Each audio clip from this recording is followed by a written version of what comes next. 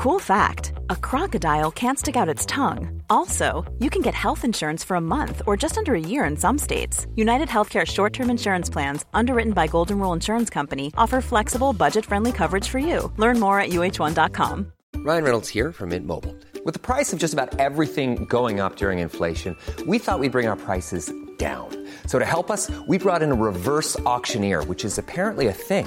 Mint Mobile Unlimited Premium Wireless. How to get 30, 30, bit to get 30, bit to get 20, 20, 20, bit to get 20, 20, bit to get 15, 15, 15, 15, just $15 a month? Sold! Give it a try at mintmobile.com/switch. $45 up front for 3 months plus taxes and fees. Promo rate for new customers for limited time. Unlimited more than 40 gigabytes per month. Slows full terms at mintmobile.com. There was a time circa the mid to late 2000s where movie and TV video games weren't just everywhere, but there were some genuinely awesome must-plays. Most movie or TV show tie-ins became apps, purely made for the sake of cashing in, and only now are we hearing mention of new Indiana Jones and James Bond games from Bethesda and IO Interactive. All of this begs the question, is there anything from the time in between that you really should play? I'm Scott from WhatCulture.com, and these are the 7 best movie video games everyone missed. Number 7, Terminator Resistance. A game that possibly has the coolest version of the Terminator theme ever, a slick, dark synthwave take on the iconic Brad Fiedel original, this translates into a neatly atmospheric stealth shooter that gets way more right than wrong. I'm phrasing it that way because Terminator Resistance is far from perfect. Its character animations are the most standout negative, and some set pieces can look a little clunky, but focusing on those is missing the point. What Resistance nails is that futuristic battle hellscape art direction that we've glimpsed a handful of times in the movies. By taking a ton of inspiration from Terminator 2's opening and running with it, environments are mixes of bombed out buildings and bonfires. Terminator armor glints in the distance while dusty weapons fire with a satisfying kick. And there's a huge variety of Skynet robots to tear apart. Stealth is totally serviceable and gets used to make the Terminators feel constantly imposing. Resistance also plays a neat hand with its story, coming across as developers Reef Entertainment genuinely enjoying getting to play around with and craft their own part of such a huge mythology. Lastly, there's a DLC now included on next-gen releases as standard, where you play as a Terminator, lobbing humans into each other, punching people to death, and using that super cool all-red vision mode from the Guns N' Roses You Could Be Mine music video. Like I said, it's a lot more right than wrong. Number 6, John Wick Hex. Speaking of doing things right, it's always worth spotlighting the times a smaller, more creative, less inhibited by financial return studio gets a crack at a larger IP. In John Wick's case, it feels like we desperately need something that's a more brutal version of 2008's The Bourne Conspiracy, a third-person shooter that can turn into a melee brawler with environmental finishes at the drop of a hat. While we wait for that side of the coin to be fleshed out though, John Wick Hex dives headfirst into the mind of the character himself, during the scenarios that made the movie so enjoyable. Essentially, it's a turn-based strategy, letting you burn energy on planning specific paths through groups of guards. Which takedowns do you want to do? When should you fire a gun? What order of goons to take out? And should you do a move that repositions Wick out the line of fire for the enemy's next turn? It's a great way to rethink how a video game could let you control an action hero, coming with a fun story featuring Lance Reddick and Ian McShane reprising their roles from the movies, alongside Troy Baker as Hex himself. Number 5, The Mummy Demastered. I can't speak for the majority, but this is absolutely a way forward when it comes to matching film production schedules to video games. As the latest Space Jam and New Legacy game is also proving, sometimes you can just turn the clocks back, move away from large-scale 4K blockbusters and steer into something far more manageable. In The Mummy's case, though the complete implosion of Universal's Dark Universe put everyone off seeking this out, we do have a stellar Metroidvania with punchy shooting, tight platforming, and easy waypointing keeping the pace high. The soundtrack is also an out-of-nowhere complete gem for synthwave fans, and a neat dark Soulsian twist means that if you die, you must journey all the way back to that spot and fight a version of yourself to get your gear back, adding another wrinkle to how this all feels to play. Sometimes all you need for an entry in any genre is charm, confidence, and reliability. In this case, giving a Hollywood-level IP to a smaller indie studio paid dividends. Number 4, Detective Pikachu. Becoming completely overlooked thanks to releasing 3 years before the best video game movie this side of 1995's Mortal Kombat, Detective Pikachu's original form also didn't have the marketing power of Ryan Reynolds and was bolted to the divisive Nintendo 3DS.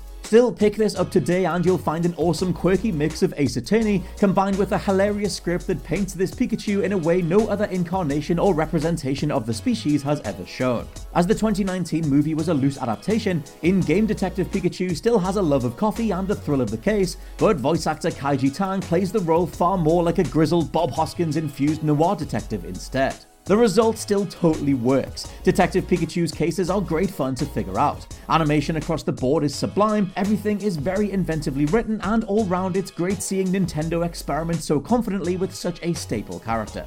Number 3. Tron Evolution.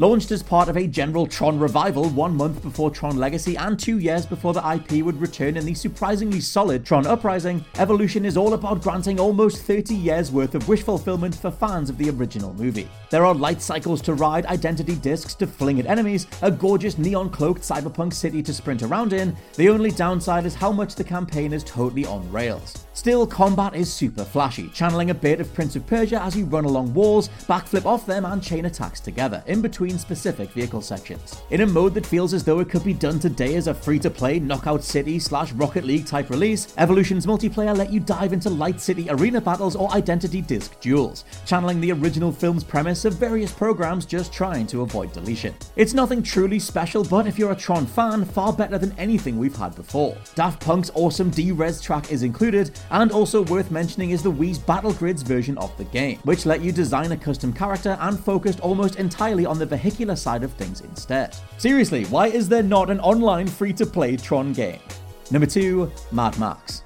Dropping on the same day as Metal Gear Solid 5 and subsequently being wiped out sales-wise because of it, the Just Cause developers' take on Mad Max is actually a really awesome, meaty open-world car combat game with stellar Arkham-style combat. For the former, you're slamming into the many gangs of the wasteland, sending opponents careening off down cliff edges or into balls of flame as your helper Chumbucket tries to stop your vehicle, the Magnum Opus, from exploding. Grapple hooks let you tear parts of other rides apart, and Max himself is a walking tank of a man, able to deliver what I'm saying is the most satisfying haymaker since Fight Night Round 3. The real show stealers, though, are the storms. Though Just Cause 4 and Battlefield 2042 are experimenting with processor-heavy sandstorms and tornadoes ripping apart the environment, Mad Max's terrifyingly dark, cloudy electrical storms got there first, covering the screen in debris, vehicles, enemies, and everything in between. There's a survivalist edge to Mad Max that really brings its otherwise generic elements together, making this loose 2015 movie tie-in a must-play.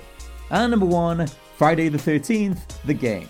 Developers IllFonic are the kings of releasing awesome movie franchise tie-ins that then need substantial amounts of work post-launch. As Predator Hunting Grounds continues to feel like an early access title, at least Friday the 13th had a run a few months after its 2017 release that cemented this asymmetric multiplayer gem as totally recommendable. With one side playing as a group of potential escapees, a mix of light survival elements have you finding a map to even see where the rest of your team are. You'll have to control breathing while hiding, or maybe you're making a mad scramble to find the components of an escape vehicle before being killed. The other side of this, of course, is whoever's playing as Jason. They'll be methodically clearing out rooms, destroying parts of the environment to find players, triggering abilities to hone in on sounds made by anyone else, or just warping around the map to catch someone off guard. It's the little things that really convince you that IllFonic are huge fans of the IP. The way you know Jason is nearby because some authentically spooky music will start to play, or how you can summon Tommy Jarvis himself to help kill Jason outright. Sadly, larger game servers have been taken offline thanks to a clash with Friday the 13th creator Victor Miller. The crux being that IllFonic wanted to make new content for the game, which Miller had never agreed to. It leaves a fanbase doing peer-to-peer matchups and playing a surprisingly awesome Switch version, reveling in what could have been because there's still a lot to love.